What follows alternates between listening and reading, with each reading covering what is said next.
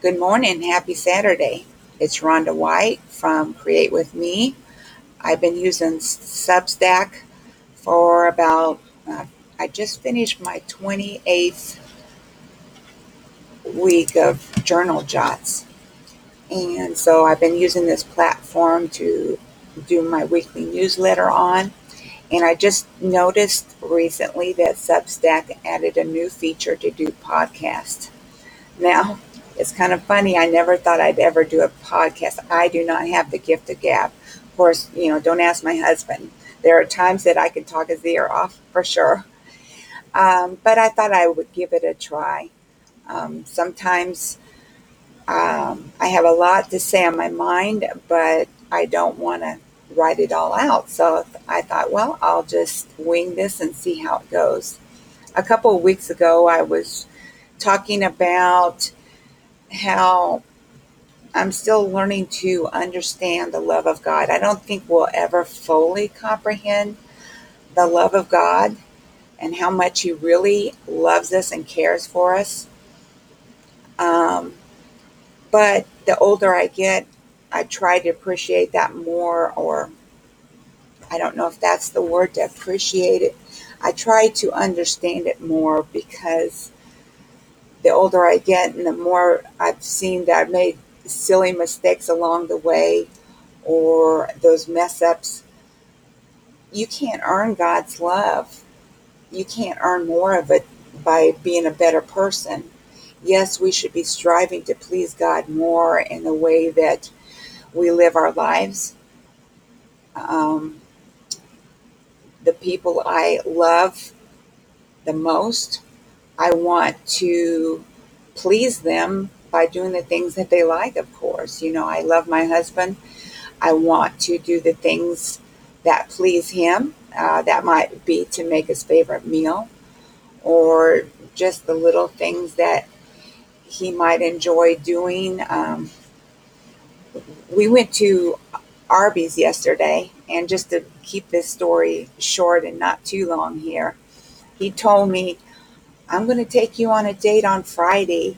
Um, and it's going to be a surprise. And I was like, well, where can we go in this little town that's special? Um, I had to kind of giggle about it, but I thought, well, that's fun. Thought that he's going to take me someplace for a surprise. Well, like I said, it was Arby's. What's so neat about this, though, is that he does not like Arby's. Every time we go there, and we don't go there often, very rare occasions, um, he just doesn't appreciate the food there. He doesn't really, he always goes away hungry because it's just not enough of what he likes. So he was taking me there just because he loved me. And so I had a brisket sandwich. It was so yummy. And so then I suggested, well, let's go to Brahms for dessert afterwards because I knew that would give him something to look forward to afterwards. And he was happy with that idea, and that's what we did. It was a nice little date. But talking about the love of God, He does so many things for us because He loves us. Um, but thinking deeper than that, He's forgiven us of the things that of our past sins, whether those be big sins or little sins. And He showed His love for us when He gave Jesus, His only Son, to die on the cross for our sins. And so when we accept the gift of eternal life, for by grace are ye saved through faith, and that not of yourselves, it is the gift of God, not of works, lest any man should boast. It's a gift, not anything that we can earn. We can't earn more of God's love. It's given, it's a gift. And so I was reading, and it was actually an older devotional from Refreshing Daily in God's Word, and it was on forgiven. And I'll read it. It's just a real short story here. George Woodall was a missionary to London's inner city. One day, a young woman he had led to the Lord came to him and said, I keep getting worried. Has God really forgiven me? Mr. Woodall replied, if this is troubling you, I think I know what Jesus would say to you. He would tell you to mind your own business. A bit shocked, she replied, what do you mean? He told her that Jesus had made her sins his business, and when he took them away, he put them behind his back, dropped them into the depths of the deepest sea, and posted a sign that read, no fishing.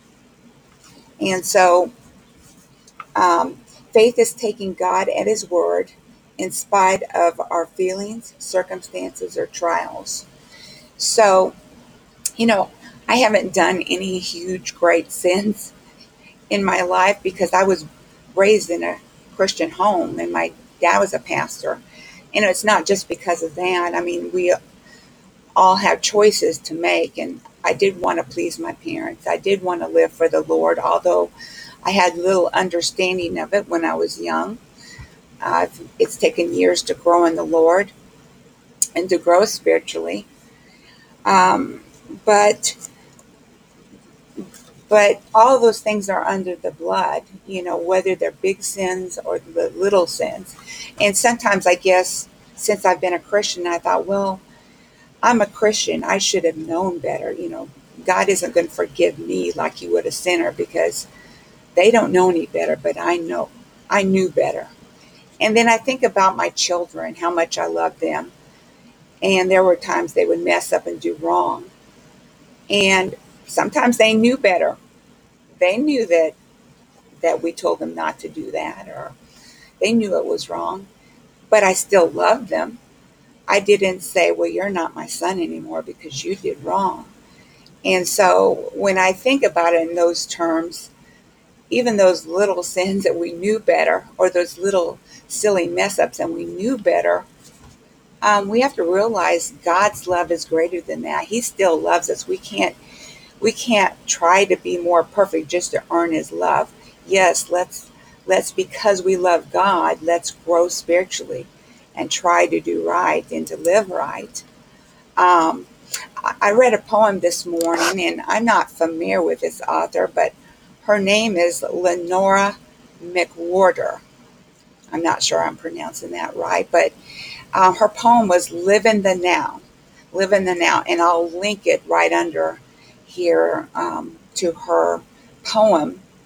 And it's a real nice poem that just reminded me to live in the moment, but to leave those little things behind, whether they be mess ups. Sometimes we can keep beating ourselves up about the past.